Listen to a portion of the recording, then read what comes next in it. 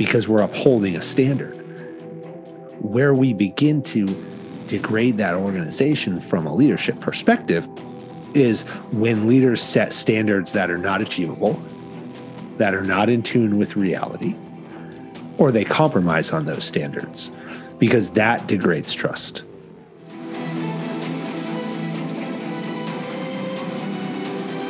Welcome to the Forging Metal Podcast. My name is Ron Duran Jr., and I will be your blacksmith as we explore the world of adversity and doing hard things. Come inside and grab your hammer. The fire is hot and ready. Let's get to work. The forge is now open.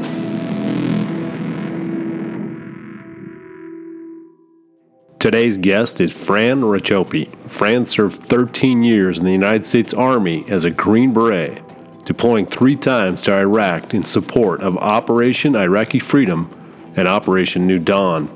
Fran is a graduate of the U.S. Army Ranger School and also Airborne School. Fran volunteers with organizations dedicated to reducing the veteran suicide rate. He created his first company, FR6, where he does keynotes, leadership coaching, and training. He is also the creator and host of the Jedburgh podcast, where he has conversations with prominent visionaries, drivers of change, and those dedicated to winning. Today we discuss wide-ranging topics like quiet quitting, meeting people where they are, properly setting standards for yourself and your organization. Thanks for joining us. Well, this is a first here in the Forge. Fran, you are our first Green Beret. I've had several Special Forces soldiers on, or former Special Forces, and I think all of them have been Navy SEALs. You know, they get all the publicity, right?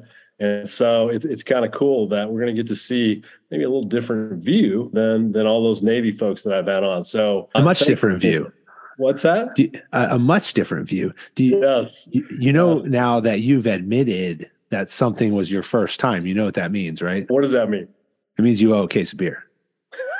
I didn't know that, but all right. Well, you do. See, I wasn't about to tell you that either, but now you do. So you got to figure out what I'd like. You got to send a case of beer because that's what you owe. And so it is an honor to be the first Green Beret on the Forge, and I'll wear that badge of distinction. And to my Navy SEAL brothers, I'm sure they wrote a lot of good books, and they're going to be in a lot of good movies, and they're probably sitting out there right now sunning themselves and getting a good tan. Always a lot of good competition. I love it. And you'll have to give me your address so I can send you that case of beer. You know, the funny thing is, this is going to date me a little bit, but I grew up, and maybe you can relate to this, Fran. I grew up listening to the haunting ballad of the Green Berets. Yes, I think it was 1966. For all of my listeners out there, they're going, hey, I've never heard of that. I would say go out and Google it. It's a beautiful song. Ballad of the Green Beret will... Here's how you know. This is the test, okay? This is the test. Let me give a secret right here. If somebody comes into a job interview and they tell you they were a Green Beret, walk out of the room, come back in and play the Ballad of the Green Beret on your phone. Watch their response. Okay, because there's going to be a certain response that they're going to have if they hear that song and they truly were a Green Beret. Nice. Guaranteed. Nice. I like it. Again, I think everybody should go out and listen to it at least once. You know, let's start with this, Fran. Get a little background here. What drew you to the Army, and maybe more specifically to the Green Berets? Well, I didn't want to do either one of those things. When I first set out to get into my professional career, I wanted to be a journalist, and I went to Boston University to study journalism. Tom Brokaw, Dan Rather, Peter Jennings, those were the heroes in that industry. They were the people who set the standard. They set the example. And every day I woke up and I was like, I'm going to be a network news anchor. And then 9/11 was my junior year, and even after 9/11, there was this call to serve, but initially my call to serve was like, I'm going to be a war correspondent and I'm going to cover these guys out there doing this thing. And then I watched as the events and the invasion into Afghanistan unfolded, and I watched later on. We went into Iraq, about a year and a half later, and I saw these guys with beards and long hair, and they were riding horses. And to me, they were making an impact. And I knew that I wanted to go into journalism because journalism was about impact. Journalism gave you a platform. It gave you a place, a stage to be able to tell impactful stories about what was going on in the world. And when I looked at these guys in special forces, I said, well, screw journalism. That's where I need to go. I need to be there. I need to be growing my hair out, which I actually never did. And I need to ride a horse, which I never did outside of training. But they're the ones who are changing the world. And that's what I wanted to do. Wow. That's surprising me that you guys trained on horses. So that's part of the training, huh? Oh, horses, snowmobiles, helicopters, cars, trucks, you name it. Got to be ready. All of the above. I was going to save this question for later, but you really kind of just opened up this can of worms here. You mentioned impact several times. One of the things that I like to, counsel students, I teach at the University of Colorado and even clients is instead of looking at, how great you are, say what kind of value can you bring? So tell me a little bit about what your views on bringing value and impact. What does that mean to you, and why is that important? It doesn't matter what it means to me. It matters what it means to the people I'm working with. And that's where we go wrong. That's where we get fixated. We get fixated on putting ourselves on a pedestal and saying, what do I have to say to this person? Or what can I tell this person that's going to create impact in their life? And that, I think that's the wrong methodology. What we really want to do is put ourselves in their position. We want to put ourselves in their shoes, and we talk about meeting people where they're at. Where is somebody today, and what's their behavior, what's their personality, what's driving that behavior, and what's driving the actions that they take. And if I can understand that, then I can know how to identify with them, because the impact that we're trying to make is not about us imposing our will on somebody else. It's about drawing out the best in them. And we draw out the best in others by meeting them where they're at and empowering them to be their best. Ooh, I like that. So if I'm kind of summing that up, it's not a cookie cutter kind of thing, right? It's different for every client that you work with.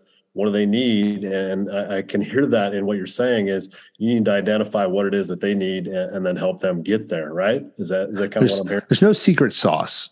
I think a lot of times there's a lot of noise. I'll call it noise around leadership and leadership development and leadership coaching. And there's a lot of people who write a lot of books, and there's a lot of people who have, I have a podcast on leadership, right? There's a lot of us who are up there and we're talking and saying things, but I don't believe that there's just there's no one book, there's no one process, there's no one checklist, there's no one podcast that you can listen to and you're going to all of a sudden become a great leader.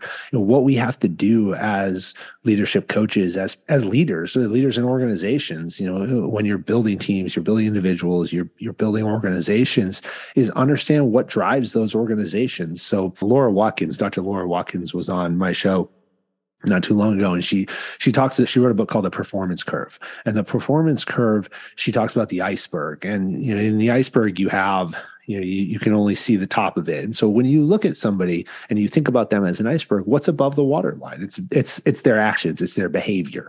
We see behavior in others, but it's what sits below that waterline that matters. And below that waterline is our character, our attributes, our habits, the things that compose us, our skills, our education, our technical capability. All of those things come together in some combination and they drive our behavior. Our job as leaders is to drop that waterline. How can we expose, not in a bad way, but how do we come to understand everything that sits below that waterline for those around us and those on our team? The more foundationally we can understand that, the better we can resonate and identify with those on our teams, and the more effective we can make them. This kind of leads me into all the news is around this idea or this term of quiet quitting, right? Quiet quitting.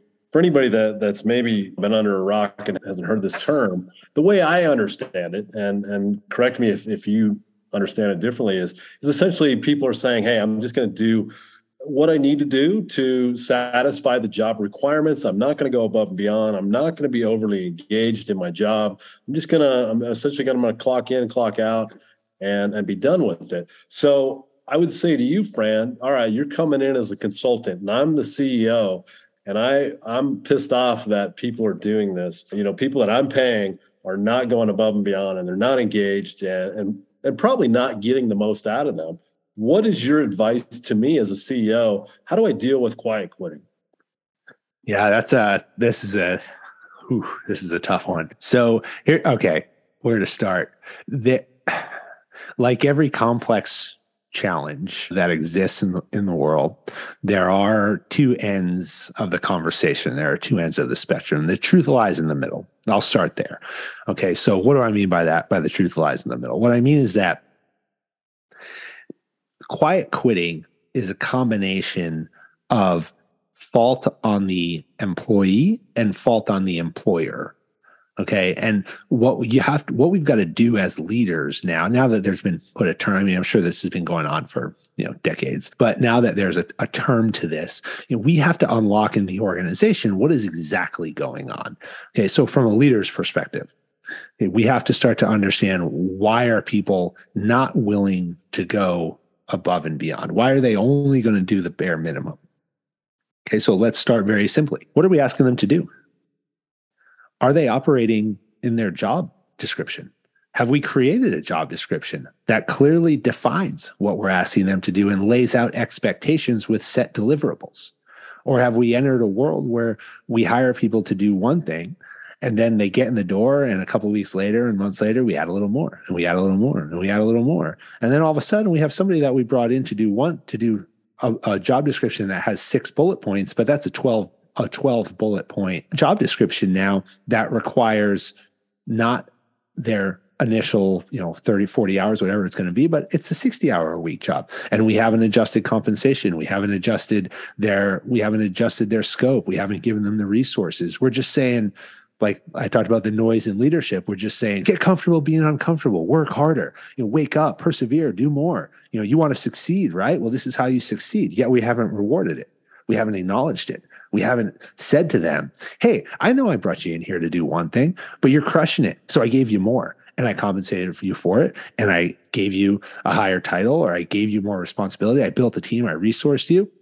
Did we do those things for those people? Okay, that's a very important question to ask ourselves as leaders. Are people in the roles that we have actually hired them to be in, and are we managing expectations? Number one. Number two, are we setting deliverables? Do we have deliverables and expectations that are set for these employees? Because they've got to know what we want. People want clarity. Not everybody is comfortable in ambiguity. Many people need clarity. They need expectations. Our job as leaders is to manage expectations and set expectations, and then figure out how to hold people accountable to those deliverables. That's on the employer side. There's a number of other ways we could start to break down that problem, but at a most basic level, those are probably the first couple of questions to start asking. The second one is, what's on the employee side? What's your why? Why are you here? Are you doing what you want to do? Is the question that everybody's asking right now over the last couple of years, and why you've seen this, what they term the great resignation, or you've seen this job. It's not necessarily a great resignation in terms of like people aren't going to work. Yes, there's a certain portion of people who aren't going to work, but people are changing jobs. That's what's happening, because they're starting to realize, I don't have to do this thing anymore that I may or may not want to do. So are we asking ourselves as employees the right question of, am I happy with what I'm doing? If I'm not happy with what I'm doing, how am I going to solve that? Am I going to solve it? Am I going to do something about it? Am I going to go get another job? Do I think quiet quitting is the right answer? No, I don't. Okay. But I'm a person who says, if I wake up today and I no longer want to do this, and I'm going to do the bare minimum, then I'm not going to do it, because I don't wake up every day to do the bare minimum.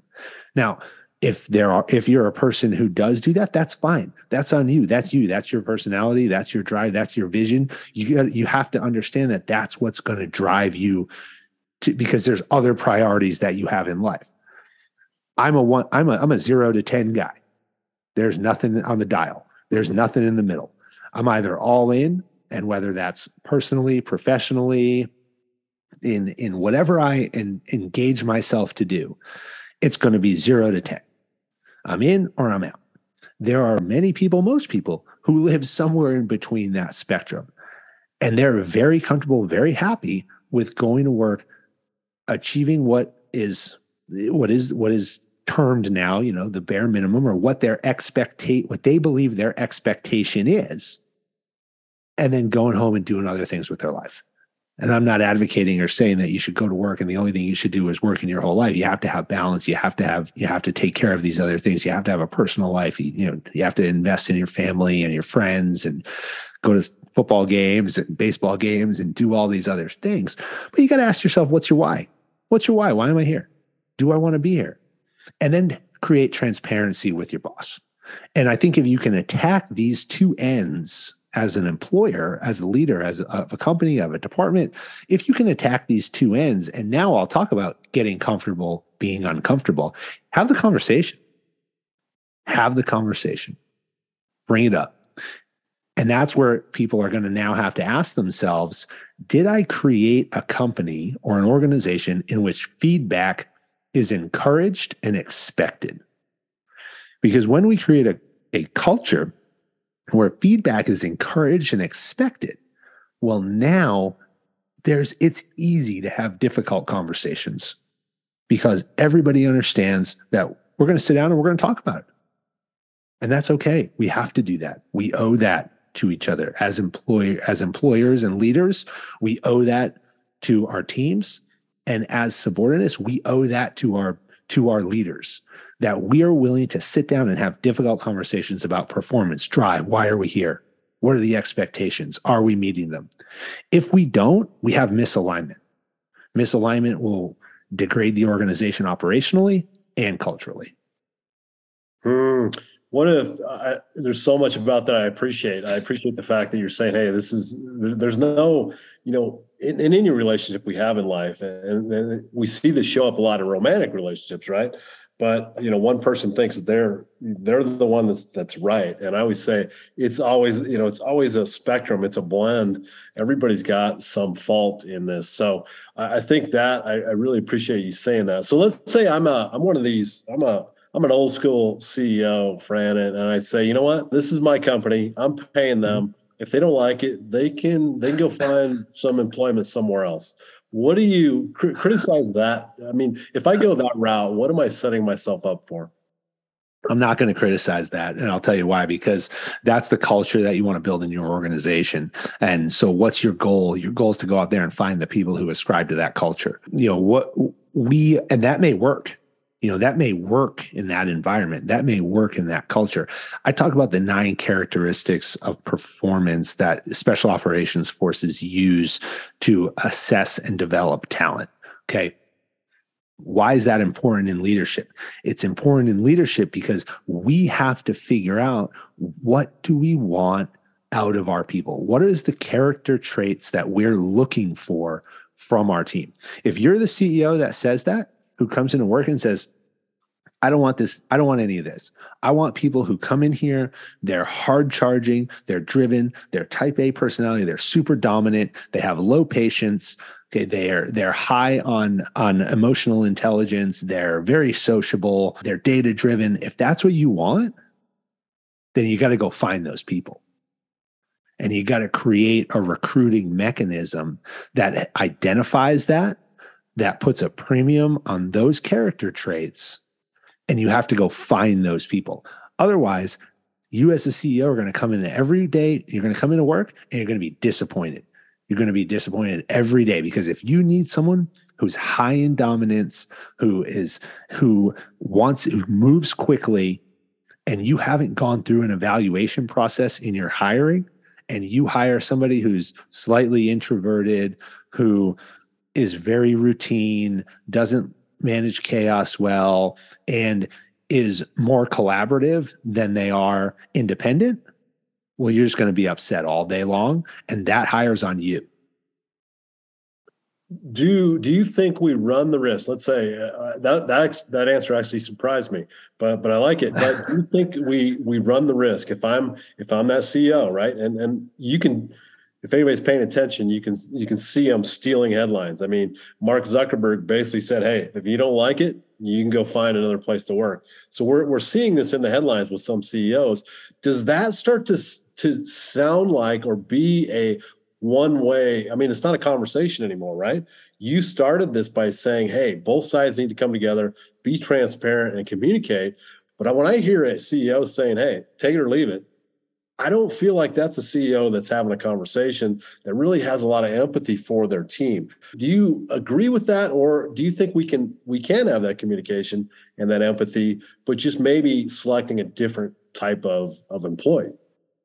Well, your culture has to match. So if that's your mindset, okay, and that's what you want in the culture of your company, good or bad. I'm not saying that that's good or bad. I'm not giving you which one you should have, because you have to figure that out for yourself. But how does it then manifest itself in the culture? If you have a company where you have a CEO who walks in the door and says, I don't want nonsense. I want super driven people who are independent. I'm putting that over collaboration. Okay, I want people who are going to move quickly, make decisions on little information. I'm going to put them in dynamic situations, and generally I'm going to assess if you can't keep up and you want to talk about everything at length with all these details. We're moving out without you.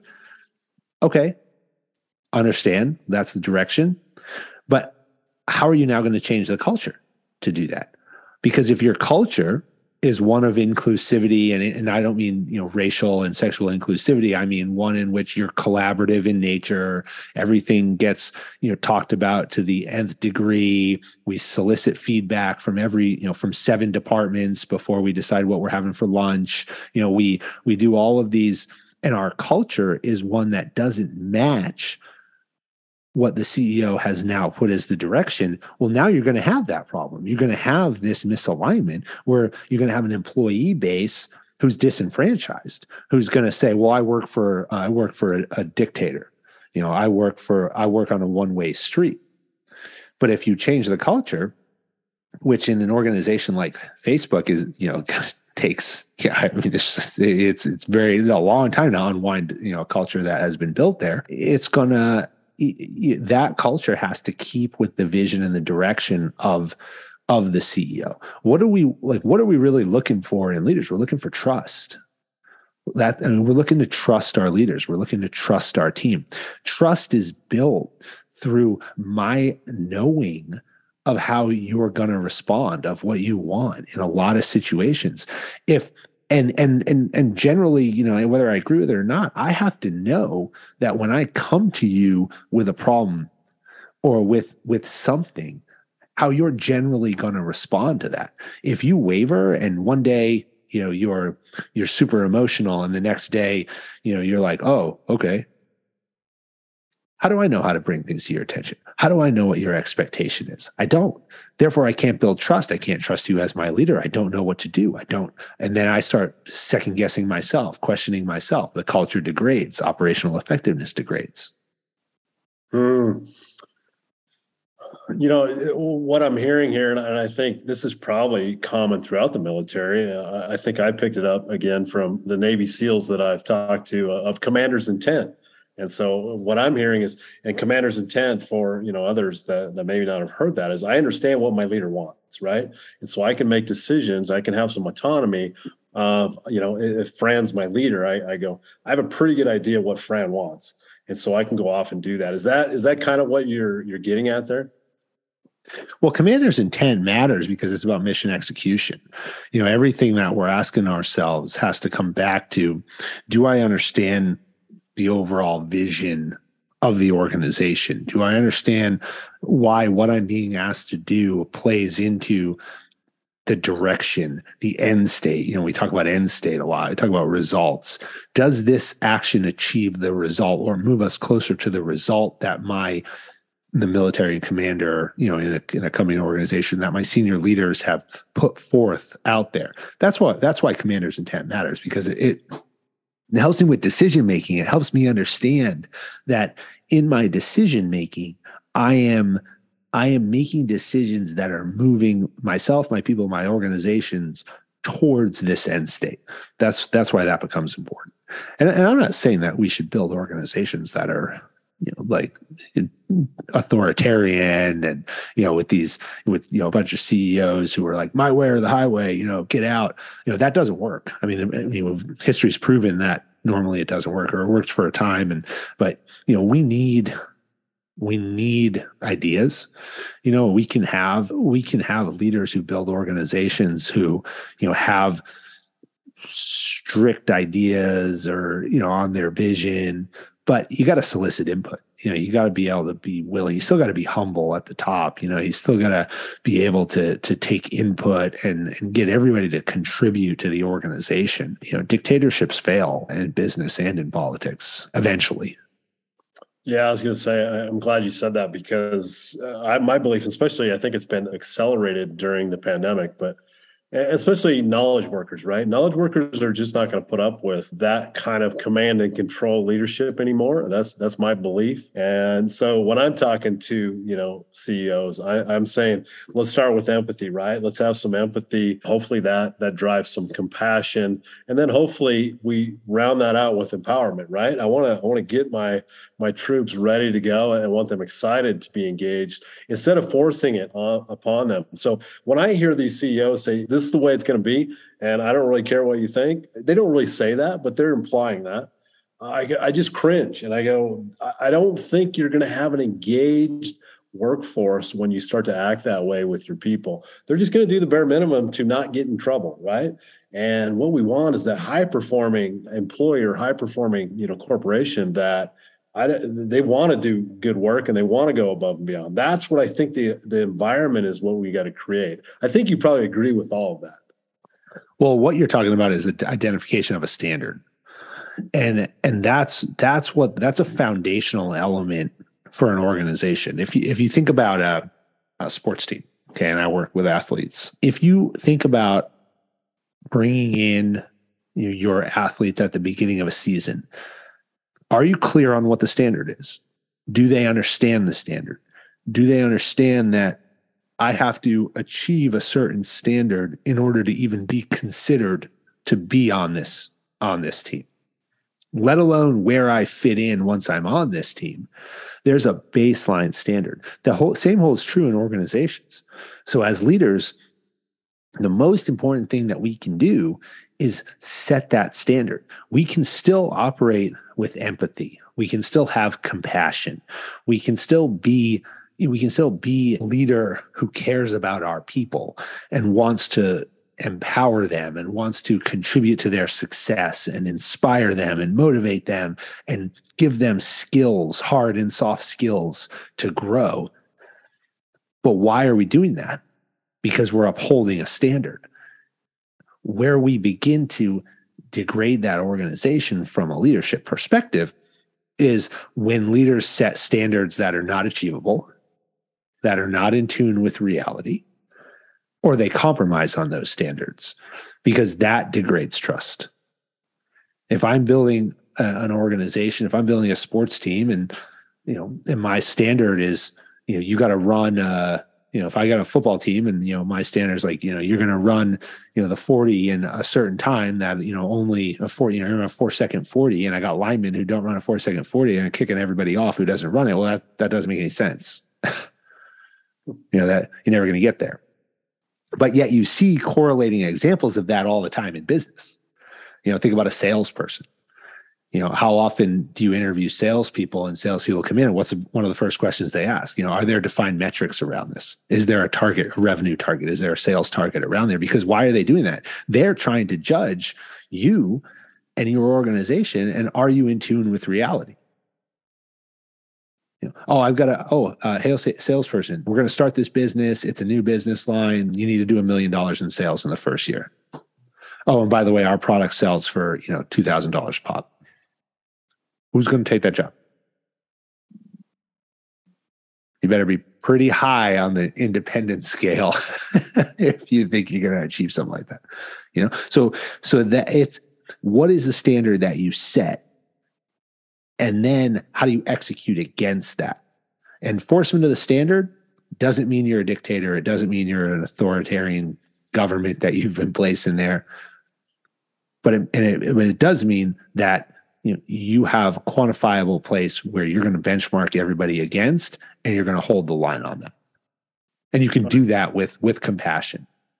You may have just answered my question. So I'm assuming, I like this, we set a standard. And so you just hired me, Fran, and I'm coming in. I assume it's going to start with a conversation. Say, hey, Ron, here's the standards I expect from you. How does it go beyond that? I mean, how do you cultivate where this, let's call it a culture of a certain standard? Any thoughts on how you do that well as a leader? You gotta, what's our job as a leader? You got to figure out. So our job as a leader is different in every organization that you're in with your relationship with every department in your organization. Your relationship with different people within those departments is going to be different. And so our job is to put ourselves at the point of maximum impact. And my position as a leader in the point at maximum impact may be different in your department than another department, or my relationship with you might be different than your peer. Okay. Because I have to figure out what it is you need. If I'm hiring you to come in and build me a sales department, I'm hiring you because I'm not an expert in sales. I need somebody who is the expert in sales. So are you going to come in and I'm going to sit you down and say, here's your sales strategy. This is exactly what you're going to do. Here's, execute against this. I might give you some general direction. Here's where I think we need to be. Here's where I would like our, revenue generation to be. Here's what I think our target market is. Here's the demographics that I think here's our go-to-market strategy. What do you need? What do you think? How does that work for you? What can we do better? What do you come back to me in a couple of weeks and tell me what you think's working. Tell me what you think's not. If I got no clothes on, tell me I got no clothes on and we're all jacked up. Let's fix it. I hired you to tell me those things, but that comes down to having humility. If I just wanted you to come in and do exactly what I told you to do, I'd do it myself. Let me pause on that one. How do I know, especially as for a young leader, maybe an inexperienced leader, how do I know when to stand firm and when to solicit an input? If we think of this on a spectrum, on one side of the spectrum, everything, I'm not firm on anything. And then so I just basically go wherever the wind blows me, right? We would probably agree that's not a good place to be as a leader. But on the other side, we're very rigid and we don't take any input and we just do our thing. Even if it's faulty or wrong, we still go down that path. So I think a good leader is somewhere in between, right? But how do we know as a leader when to stand firm and when to maybe go a different way? Any thoughts on that? Oh, I don't know. So I've gotten this, what's the right way?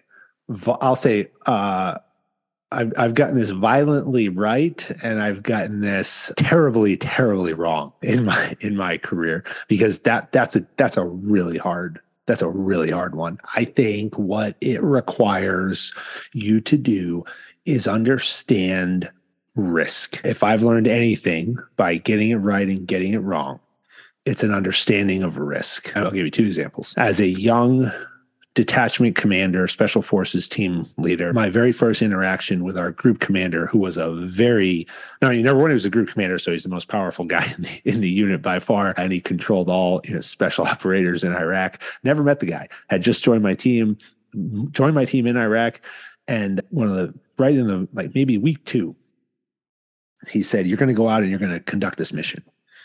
And I looked at it and I said, I'm going to put guys on the ground. It was a holiday. There was people in the streets. The place that he wanted us to go was in the center of it. There was no ability to fly in. It was ground based. There was a million people in the streets celebrating a holiday. And he wanted us to go directly into the center of it. And I said, I'm not going to do it. And I knew that I might have the shortest career in the history of a special operator by standing up and doing that. But who owned the risk? I owned the risk. I was going to take 12 guys and put their lives at risk for something that was not worth the lives of 12 guys. and my own. And I had to call him up and received a pretty generous ass chewing, but refused. and was told later that I made the right call, even by him, after he, clearly, explained what was actually going on the ground and gave him some of the info that some others were unwilling to give to him. It changed his calculus. It changed the way he looked at it, which was credit to him to have the humility to listen. And he changed it, and he changed his opinion. Had I just stood up, saluted, moved out, I probably wouldn't be here. Later on in my professional career after the Army, I got it massively wrong. I worked at a place where, I believed that we had to institute a program. It had to be a certain way, that the risk to people and property was mine to bear because of my position. And damn it, we were going to do absolutely everything I wanted to do because it was a zero risk environment and I owned everything, good, bad, and different. And the reality was I didn't. That risk lived with the senior executives. And my job was to advise. My job was to provide my opinion. My job was to give my best recommendations. And what they chose to do, we did. And what they would choose to do, we wouldn't do. And then when that risk came, if it manifested itself and became a threat and something happened, well, hey, look, I gave you my opinion. I told you what we needed to do. You chose not to for whatever your reasons were, whether it be, resource constrained or you just didn't agree. That risk is now on you. And I failed to understand that. So it's about risk.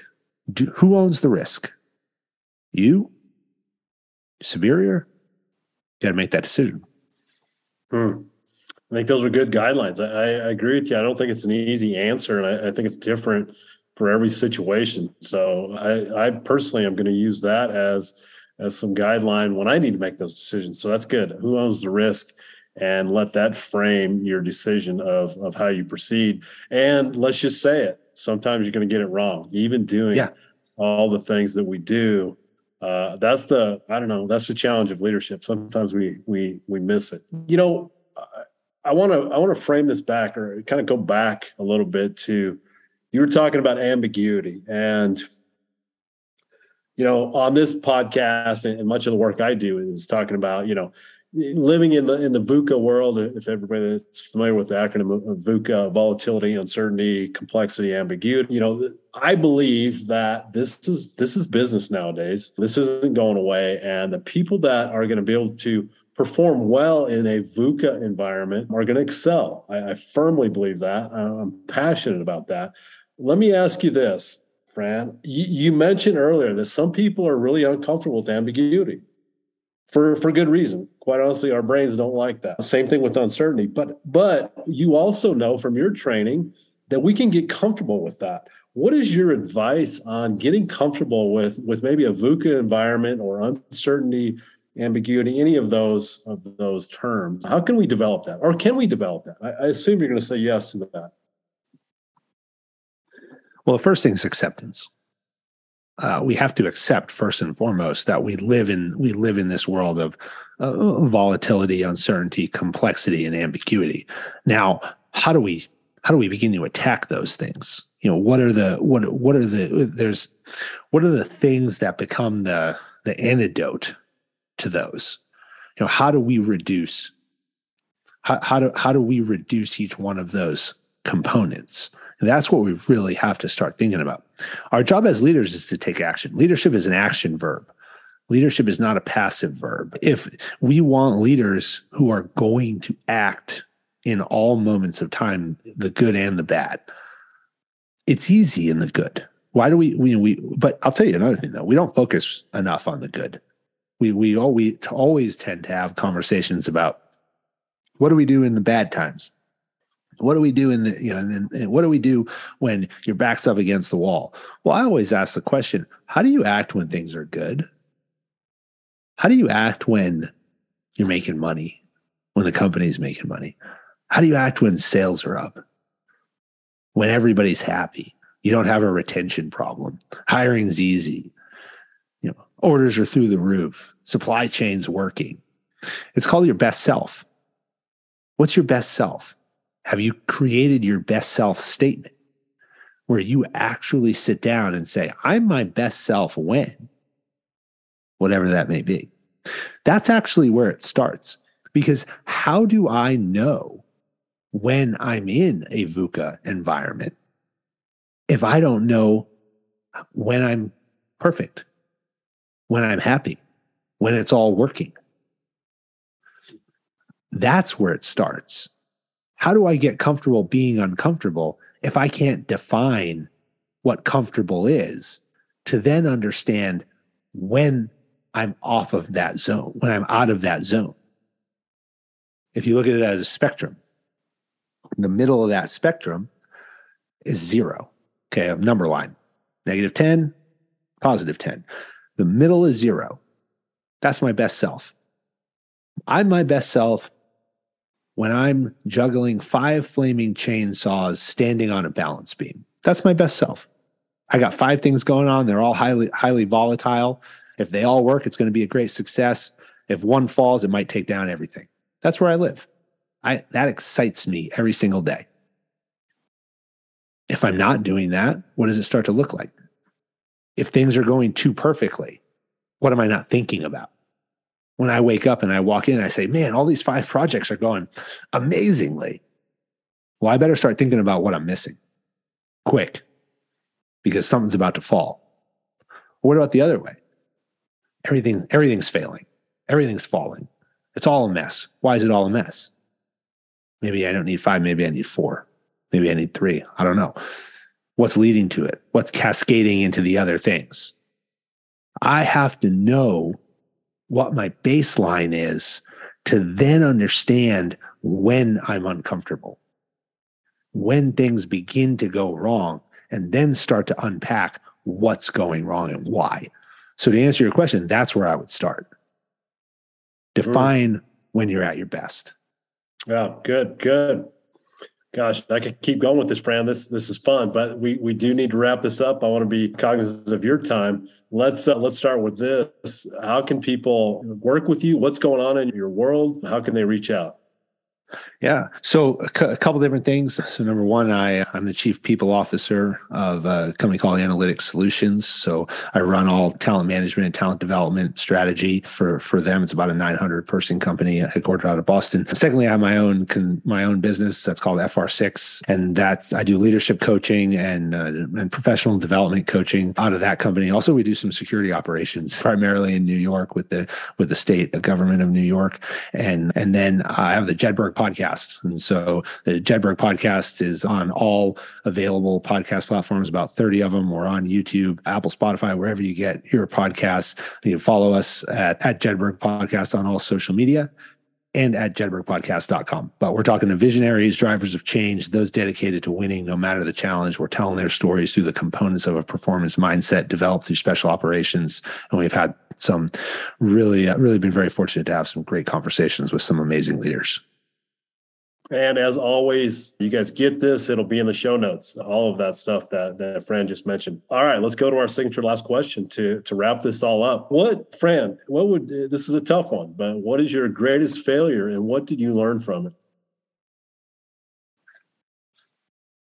My greatest failure was an inability to prioritize what matters in life. And it took me a very long time to understand that. I prioritized, like I told you, I'm a 0 to 10 guy. And often when you're 0 to 10, you can't have more than 1 or 2 things that you really can focus on and focus on well, even though I tried to do many of them.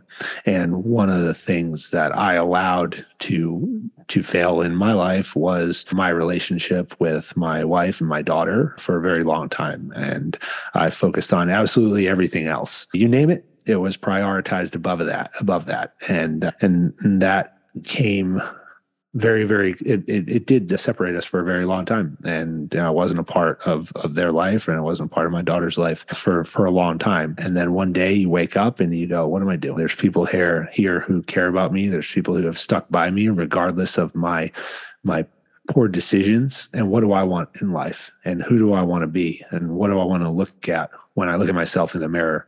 And what's really going to matter in the long run. And so I think I learned that lesson. It took a lot of heartache, took a lot of mistakes. took a lot of eye-opening experiences to force that into my head. And I think I've rightfully corrected that. And we made it the 45 minutes, and nobody's busted in here to tell me we got to go to the hospital to take my wife there to have our third. So pretty excited about how life has turned around, but it took some difficult times for that realization. Thanks for joining us this week. If you enjoyed the podcast, please tell all your friends. If you didn't, let's just forget this happened and we'll try again next week.